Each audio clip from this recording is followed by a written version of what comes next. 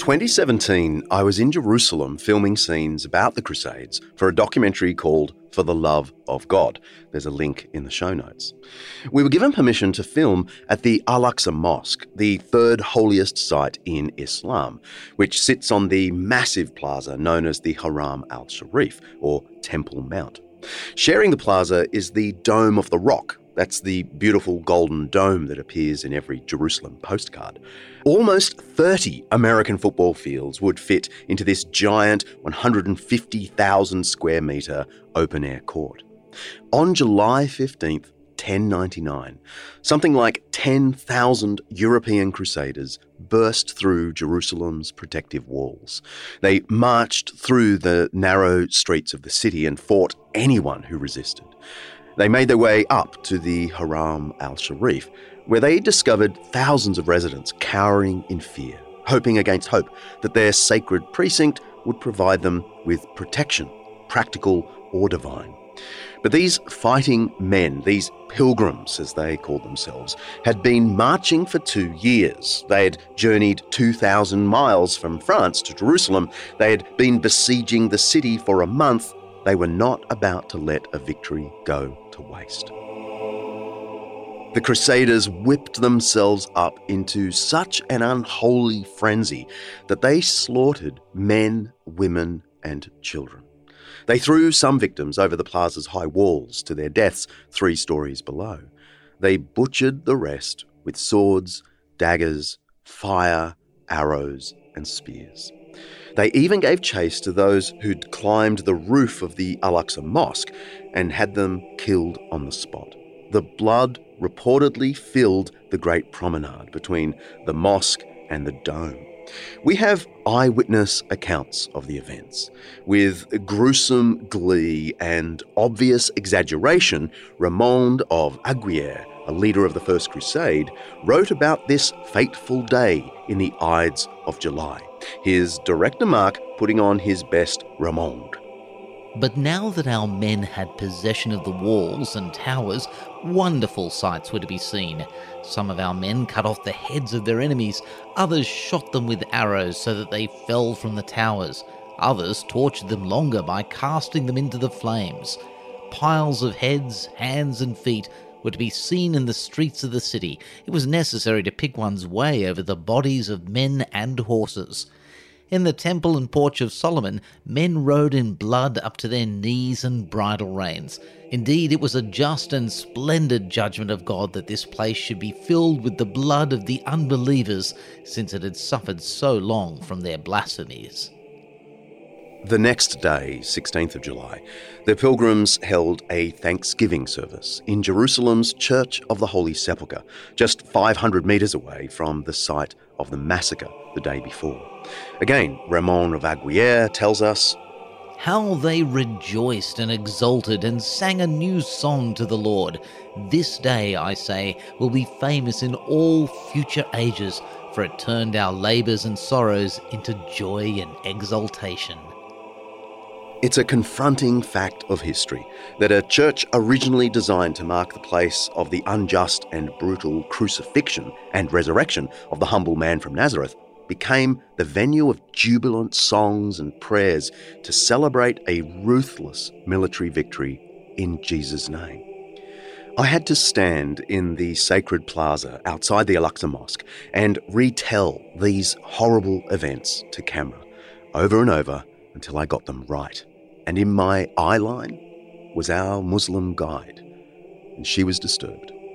This brutal slaughter marked the end of the First Crusade. They had recaptured Jerusalem and parts of the Holy Land. They'd regained control and care of the Church of the Holy Sepulchre, probably medieval Christianity's most sacred site. Most of the Crusaders packed up and went home, bolstered in their belief that God had been with them and given them this great victory. Job done. So why the need for a second crusade, or a third, fourth, or fifth, for that matter? I'm John Dixon, and this is Undeceptions.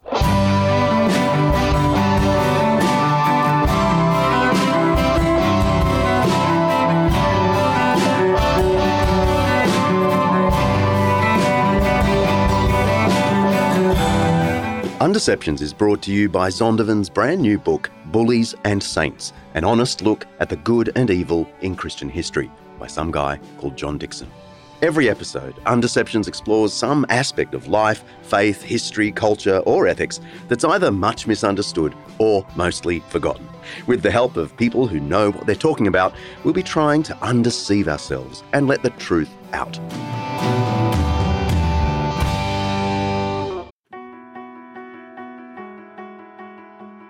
This episode of Undeceptions is brought to you by Zondervan Academic's new book, The Truth in True Crime: What Investigating Death Teaches Us About the Meaning of Life, by acclaimed cold case homicide detective J. Warner Wallace. After years of investigating the causes behind deaths and murders, chasing leads and solving crime, Wallace decided to focus some of those same instincts on the most notable death in human history, the death of Jesus. And while a few of Wallace's cases remain open, unsolved mysteries, the death of Jesus obviously wasn't one of them. His investigation transformed him from atheist to believer. Many of us are hooked on the latest true crime podcast. I'm looking at you, my darling buff. But Wallace reckons there's more than mere entertainment to be found in some of the big murder mysteries of his career. The Truth in True Crime offers some of the lessons Wallace has learned about human nature from both his murder investigations and ancient biblical wisdom. It's a cool idea for a book. You can pre-order your copy of The Truth in True Crime by J. Warner Wallace now on Amazon, of course, or even better, head to zondervanacademic.com/undeceptions. Don't forget to write /undeceptions. zondervanacademic.com/undeceptions.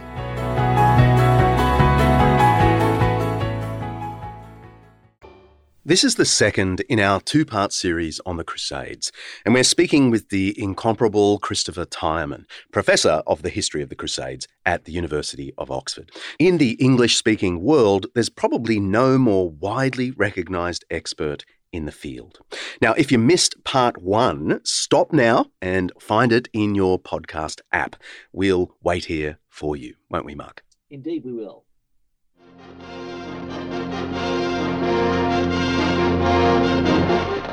The Holy Land in the dark days of the Third Crusade, when the flower of all Europe's knighthood, under the command of Richard of England, Richard the Lion-Hearted, swept over the plains of Acre, the valley of Zora, on their mission to redeem the Holy Sepulchre, only to be challenged at the very gates of Jerusalem by the living god of the Saracens, Saladin the Magnificent, leader of 1,000 desert tribes.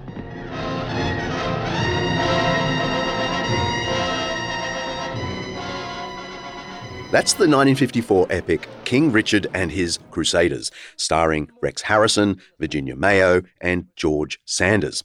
It's a terrible film, whatever director Mark says.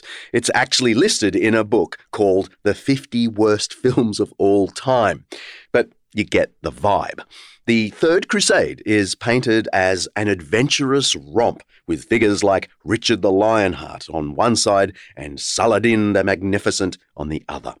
The Second to the Fifth Crusades take place on and off from a generation after the First Crusade, 1145 to be precise, for about 80 years until 1229. Despite the legends, especially around King Richard, the Crusades were mostly a failure. I want to ask you to do the impossible. Can you sum up the success or otherwise of the Second to Fifth Crusades?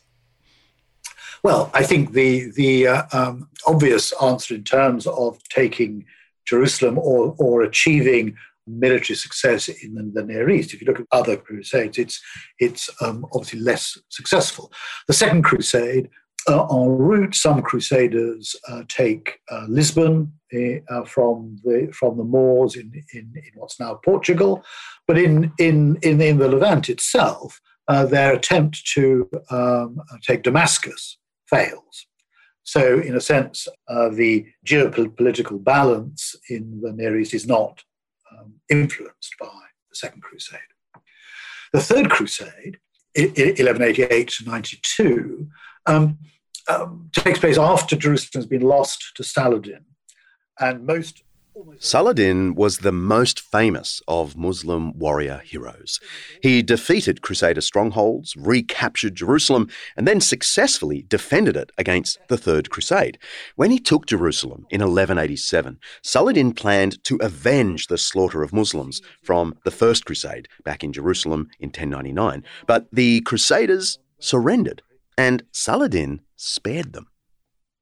And almost all the Western Christian settlements in the Levant had been overrun. Not all, but the vast majority. The Third Crusade succeeds in reconstituting a more or less viable Western Christian enclave in Palestine and southern Syria. It creates, in a sense, a two-state solution to the Palestinian geographical political position. The coastal ports are largely retaken, small amounts of the hinterland. Jerusalem is not. So there is a limited success. However, this enclave does actually survive for another century until 1291. The Fourth Crusade, some of the Fourth Crusade goes to the Holy Land, and there's a small campaign in Egypt that doesn't achieve much. The bulk of the crusade goes to Constantinople, where it thought that the Greeks would then subsidize the campaign further on to the Holy Land. It doesn't work out like that. So it really doesn't work out like that. This Fourth Crusade is a debacle. Along the way to the Holy Land, officials decided to attack Constantinople itself. This was a Christian city. This was the city that had asked for help in the first place to get the whole Crusader thing going. The Crusaders took the city and plundered it. This is just one of the many shocking departures from the principles of just war. Back in the First Crusade, one of the main preachers was a monk known as Peter the Hermit. He rallied thousands of Europeans to head to Jerusalem, but along the way to the Holy Land, he and his men engaged in wholesale slaughter of European Jewish communities along the Rhineland. Partly for their supposed responsibility for the death of Christ centuries earlier, partly for their alleged complicity in Muslim attacks on Christian sites, and perhaps partly just for fighting practice. Anyway, back to the Fourth and Fifth Crusades. So one of the consequences of the Fourth Crusade, 1202 to 1204, is that you have French lords taking possession of estates and regions in Greece. And these last for a century or so in various forms. Constantinople is held by a Latin emperor from 1204 to 1261.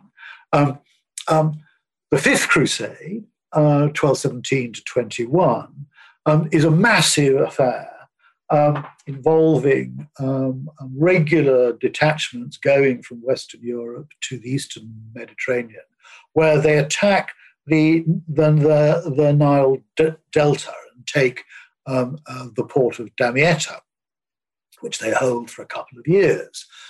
Egypt is seen as the key to the Levant, which it is, in terms of population, in terms of the economy, in terms of commerce, etc., etc. Without Egypt, you can't really hold southern Palestine. That was the theory.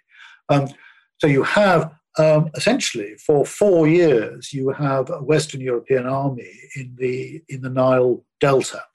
But in the end, military defeat means that they have to evacuate, and therefore it achieves more or less nothing. So you have these repeated failures. How the Western authorities deal with this is, of course, they say, well, it's all because of sin. And failure is because we aren't worthy enough. And this, in a sense, allows them to have an explanation which doesn't actually suggest that the whole enterprise is worthless. Whether or not the Crusades were worthless, there were critics of the enterprise at the time. Obviously, there were some political critics who said, why are these people leaving home, leaving their wives, children, estates exposed? There's a tradition of saying that kings shouldn't go for the same reason. There's also within the Christian church, there's obviously a pacifist tradition that continues. And it is the wrong way to do it. How can you justify this sort of violence?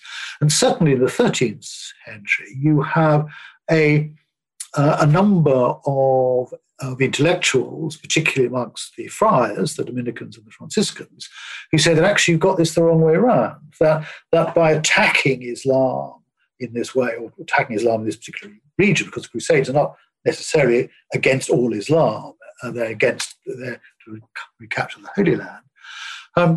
They say, well, this is the wrong way to do it, because all you're doing is you're antagonizing.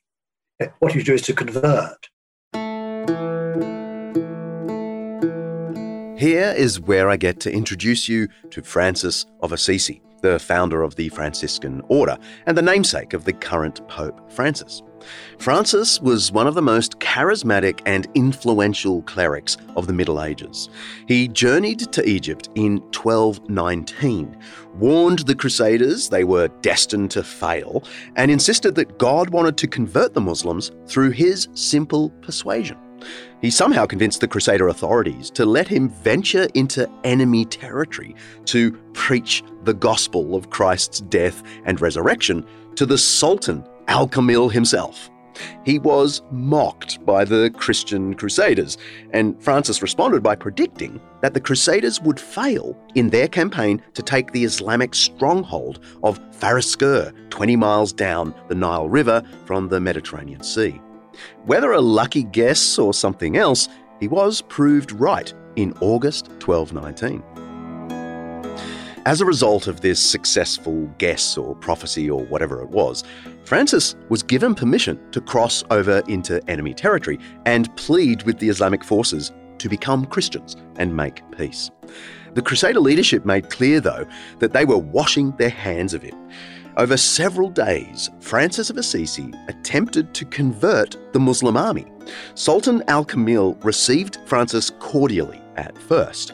He was given a large audience, and Francis made his case through translators on behalf of the Christian faith. The Sultan's religious advisors gave a response, and Francis was invited to embrace Islam. When it became clear that Francis had no intention of becoming a Muslim, and indeed that he was trying to convert them, the Sultan's advisors recommended that Francis, along with the poor monk colleague that he'd brought with him, be executed for preaching against Islam. After being insulted and beaten and receiving threats of torture and death, Francis was dismissed by the Sultan, lucky to escape with his life.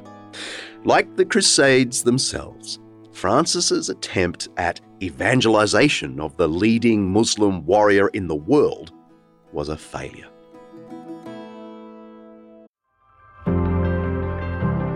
In the Democratic Republic of Congo, corruption and conflict have plagued communities like Kindu for decades, and access to quality education as a result is scarce. Schools around Kindu, one of the poorest parts of the DRC, are often dilapidated. They lack basic essentials like books or even teachers. Anglican Aid is looking to change that. By making a tax-deductible donation to Anglican Aid, you can play a crucial role in providing the tools and resources necessary to transform children's lives. Your donation will help workers on the ground in the DRC to rebuild classrooms, supply materials for students, and offer comprehensive training for educators. Already, there's been incredible progress. 5 schools have been renovated, with over 600 students enrolled and thriving. But there's still plenty to do. Please visit anglicanaid.org.au/undeceptions to lend your support to an organisation Buff and I have long trusted. Help empower children to do what we frankly take for granted, chase their dreams and build a brighter future for themselves and their communities. Go to anglicanaid.org.au/undeceptions. Thank you.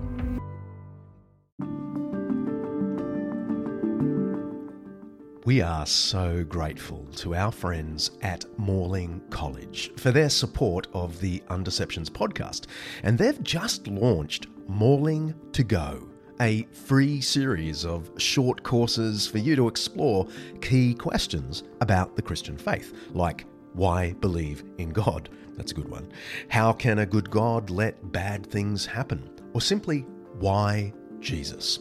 You can check out the free Morling to Go series and other study options hand-picked specifically for Undeceptions listeners. Just go to morling.edu.au/undeceptions. Morling, by the way, is spelled morling.edu.au/undeceptions.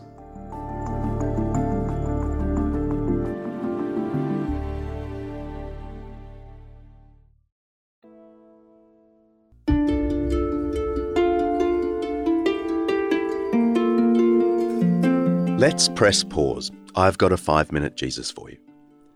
Love your enemies. Do good to those who hate you. Bless those who curse you.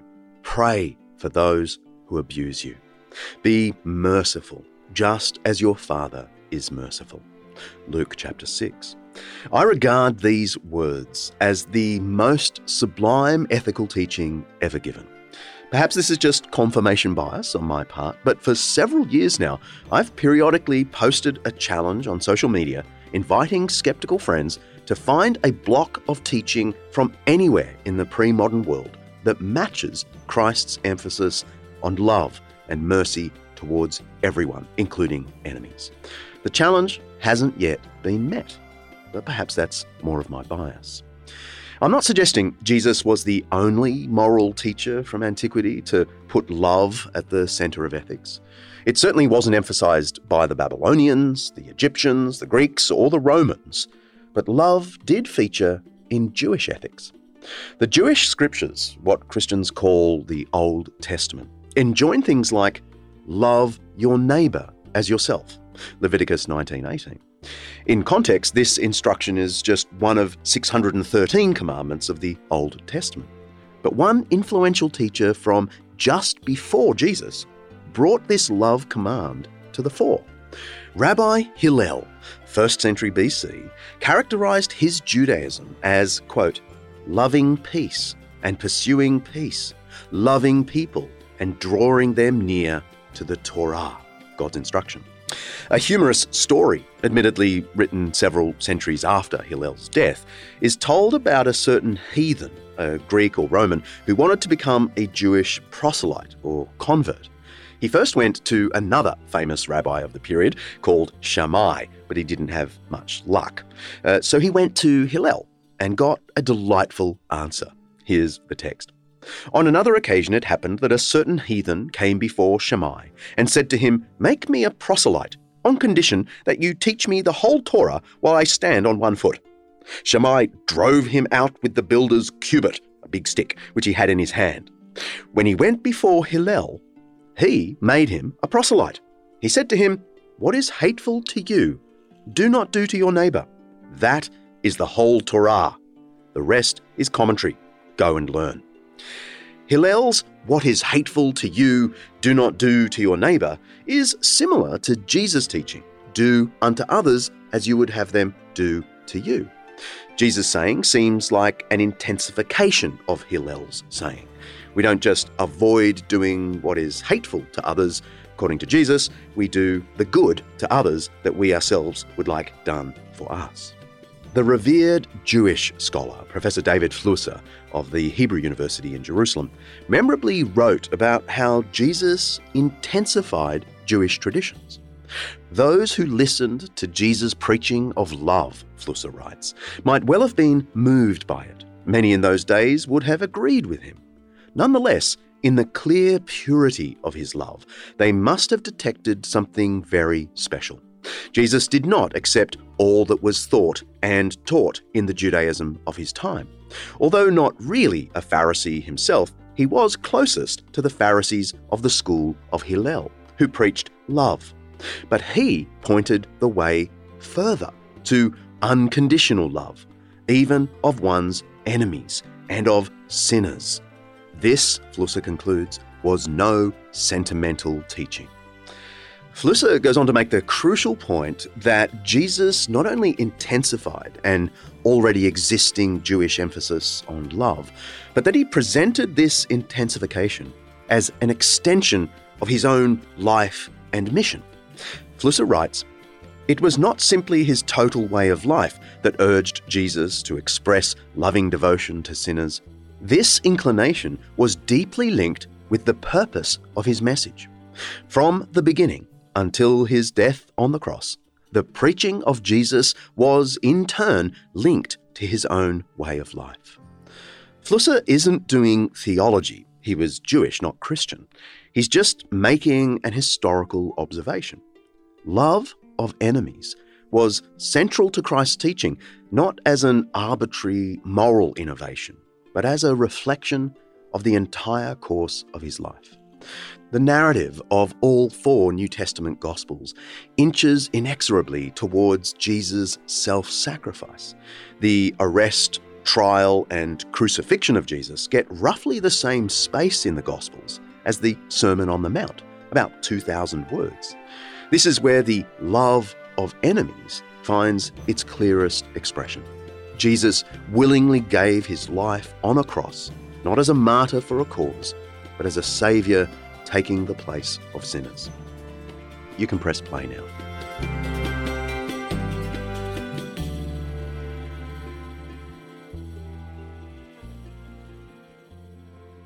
One common view is that the Crusades eventually come to an end because Europe became more secular and enlightened, and therefore more peace-loving. Once we sidelined religion a little, Europe became more peaceful, and the Crusades disappeared. Is that what accounts for the demise of crusading, in your view? Well, I think it's quite hard to see the 16th, 17th, and 18th centuries as time of European peace. I think that's Enlightenment, arguably, the wars, the French Revolutionary Wars, Napoleonic Wars, I think that's a myth, let alone the secular 20th century, which is a century of mass carnage. So I think one has to discount that view. But also, of course, there's another great change, the Reformation, the reforms of the 16th century. One, Luther's great attack on the Roman Catholic Church is to do with indulgences, is to do with the Roman Catholic penitential system, at the heart of which is the crusade. By the end of the Middle Ages, you can take the cross, you can redeem it for cash, you can buy a crusade indulgence. Some of the earliest printing are indulgence forms that Gutenberg produced in Mainz in the 1450s. But this was big business for the church. The attack on the Roman Catholic penitential system inevitably attacks indulgences, which are crucial to the religious appeal and the spiritual appeal of the Crusades. The Crusades are specifically targeted by Protestant apologists. Holy war isn't. They think, okay, you can fight the Turks and God will be on your side, but the ideological underpinning of the Roman Catholic penitential system is critiqued by Protestants, but also by Catholic reformers. Crusades still continue. The cross, you can take the cross. Some individuals are taking the cross right into the early 18th century, but as a weapon of geopolitics, it dies out partly because it's poor business and partly because it's no longer business. The Crusades didn't come to an end because the world got more secular and therefore more peaceful. Most certainly not. The appetite for crusading, for waging war as a way of purchasing forgiveness from God, diminished because Christians themselves began to speak out against it. There was a reform within the church, from the newly formed Protestants, but also from some within Catholicism. As at other moments in history where the church has committed or has been complicit in atrocities, other Christians rise up, point to the Gospels, and condemn people for their way of life. Throughout history, there's been this self-reforming spirit within Christianity. It, of course, goes back to Jesus' own warnings about religious hypocrisy and calling for self-assessment. And this is a new kind of evil, and we understand, and the American people are beginning to understand. Now, this crusade, this war on terrorism, is going to take a while, and the American people must be patient. That was President George W. Bush giving an answer to a journalist on the South Lawn of the White House on September 16, 2001. That's just 5 days after the horrible coordinated terrorist attacks on the United States organised by Al-Qaeda. He was heavily criticised for using the term crusade, a term which, as the Wall Street Journal put it, is shorthand for something else, a cultural and economic Western invasion that Muslims fear could subjugate them and desecrate Islam.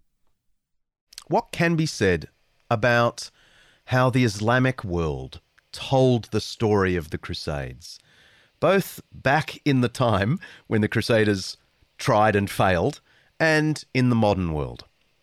Well, at the time, the contemporary Muslim writers saw, once they had assimilated this, was rather different from their relations, say, with the Byzantines.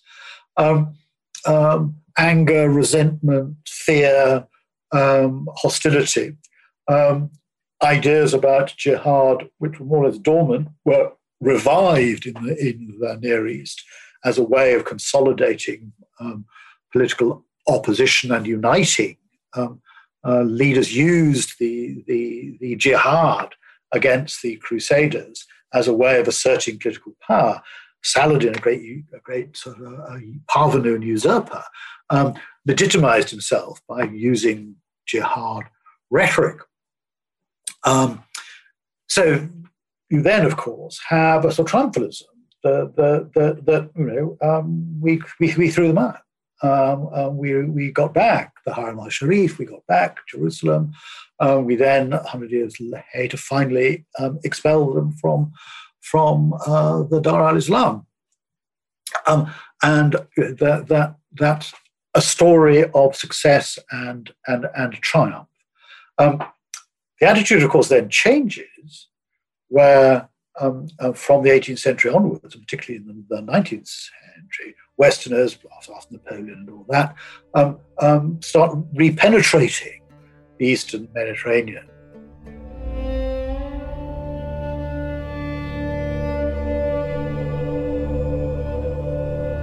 "600 years after the last Crusaders were expelled from Palestine in the late 19th century, the Ottoman Empire, based in Constantinople, faced a revolt from their Balkans territories. They also faced strong pressure from Britain and France to grant independence to Romania, Serbia, and Bulgaria. The Ottoman Empire was an Islamic-run superpower, one of the mightiest and longest-lasting dynasties in history, ruling large swaths of the Middle East, Eastern Europe, and North Africa for more than 600 years. But in the 19th century, its power was beginning to wane. The response from the Ottoman ruler, Sultan Abdul Hamid II, was to declare that Europe had begun a new crusade against Muslims. It sounds very similar to what President Erdogan has recently done, but at the time it was reported right across the Arab press. A few years later, the first Muslim history of the Crusades was written in 1899. The author, Sayyid Ali al-Hariri, cited the Sultan in his introduction. Here it is. "Our most glorious Sultan Abdul Hamid II has rightly remarked that Europe is now carrying out a crusade against us in the form of a political campaign. This was something completely new at the time, but the idea really caught on. Western bullying of the Islamic world, which has been far more effective in modern times than it ever was in Crusader times, was now called crusading. Here's the irony. The fact that modern Western bullying of Islamic lands has been pretty successful has created an impression in the modern mind that the actual Crusades, centuries ago, were also some kind of successful campaign to suppress Muslim power. But as we've heard, they were nothing of the sort. Whatever the Crusades were, whether just wars, attempted just wars, or just stupid wars of bigotry, they were not successful, and Muslims at the time knew it.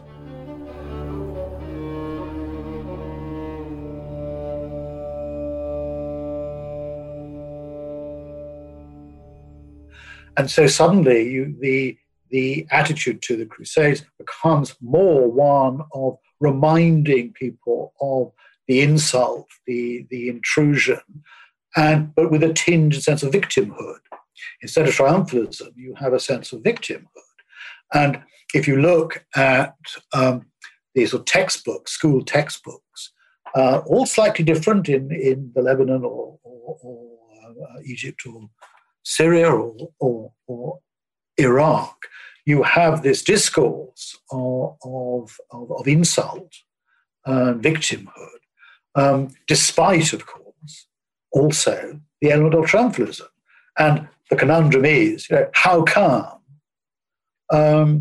we won the Crusades? How come these bastards are back, as it were? And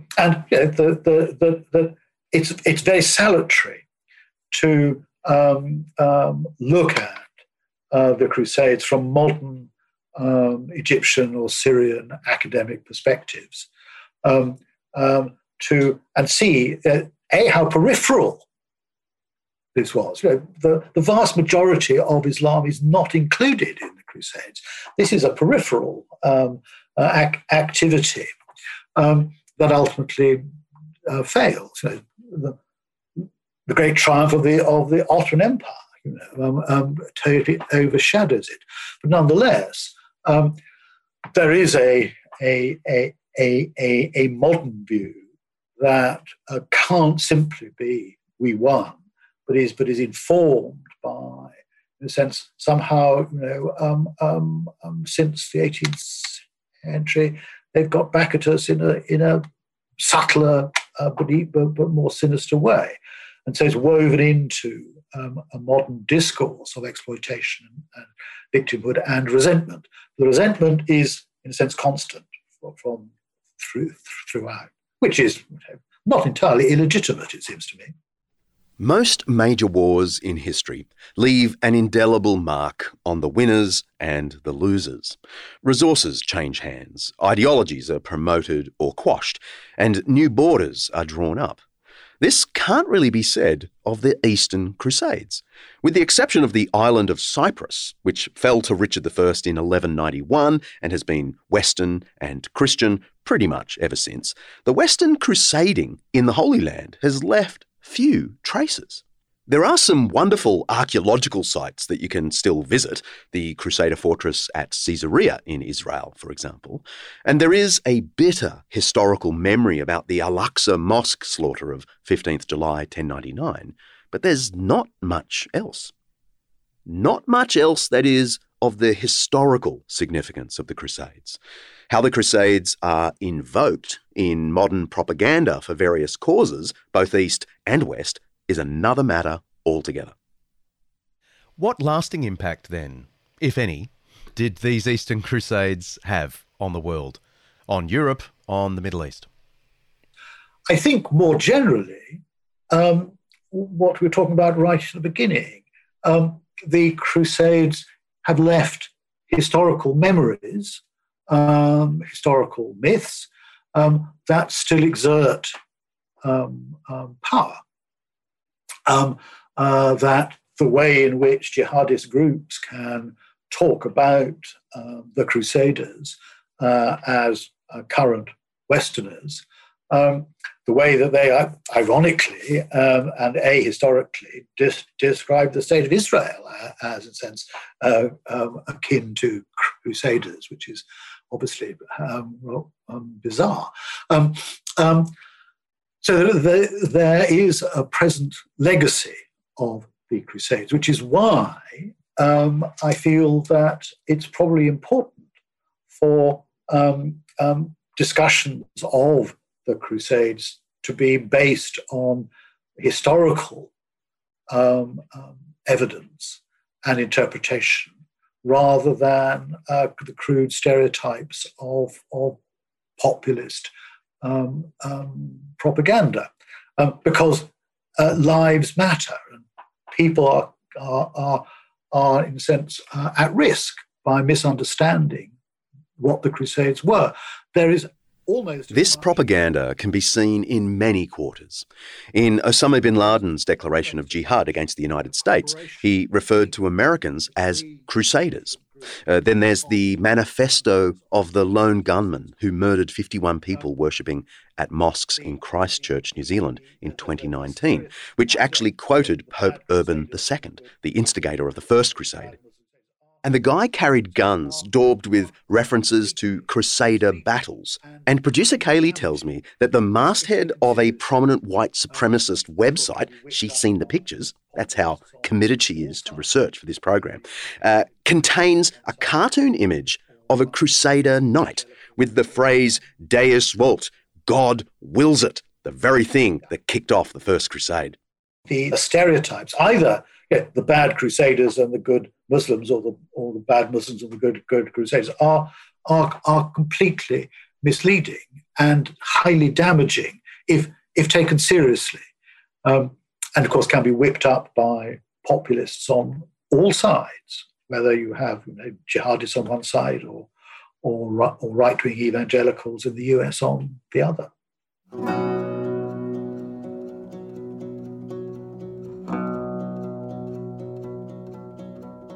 The fact is, the Crusades have left a mark that can't be washed away. The most long-lasting impact of the Crusades has little to do with borders, Middle Eastern politics, or the relative size of the world's two largest religions. The real legacy of the Crusades is the way they stand as a symbol in the modern world of the violent dark ages of the Church and the Church's all-too-human capacity for dogma, hatred, and violence toward enemies. I don't actually think the Crusades were all bad. I think, at least initially, they were in large part about defending other Christians and halting the march of Islam. But no one can deny the Crusades often morphed into debased campaigns of hatred, brutality, and greed. Militarily, they were unsuccessful. Spiritually, they were an abject failure.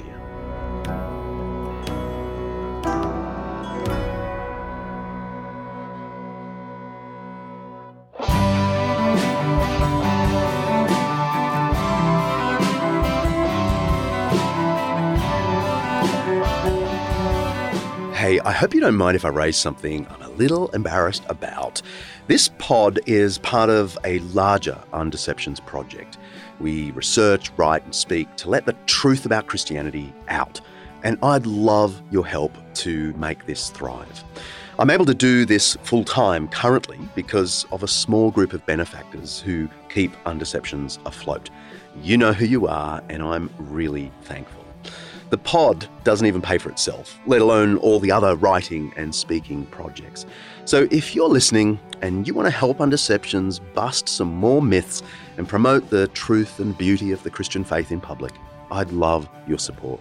Head to undeceptions.com and hit the donate button. We've made it particularly large so you can't miss it. No amount is too small. Anything you can do is appreciated. Thanks so much. While you're there, feel free to send us a question and we'll try and answer it in a later episode. And if you're interested in other good podcasts, check out With All Due Respect, where Michael Jensen and Megan Powell Dutoit talk about deep and often divisive issues within Christianity without tearing each other apart. They're doing really well on the Apple podcast charts, so go and support them. It's part of the Eternity Podcast Network. See ya. Undeceptions is hosted by me, John Dixon, produced by Kaylee Payne, and directed by Ramon of Aguirre. Editing by Nathaniel Schumack. Special thanks to our series sponsor Zondervan for making this Undeception possible. Undeceptions is part of the Eternity Podcast Network, an audio collection showcasing the seriously good news of faith today. Brought to you by the Eternity Podcast Network.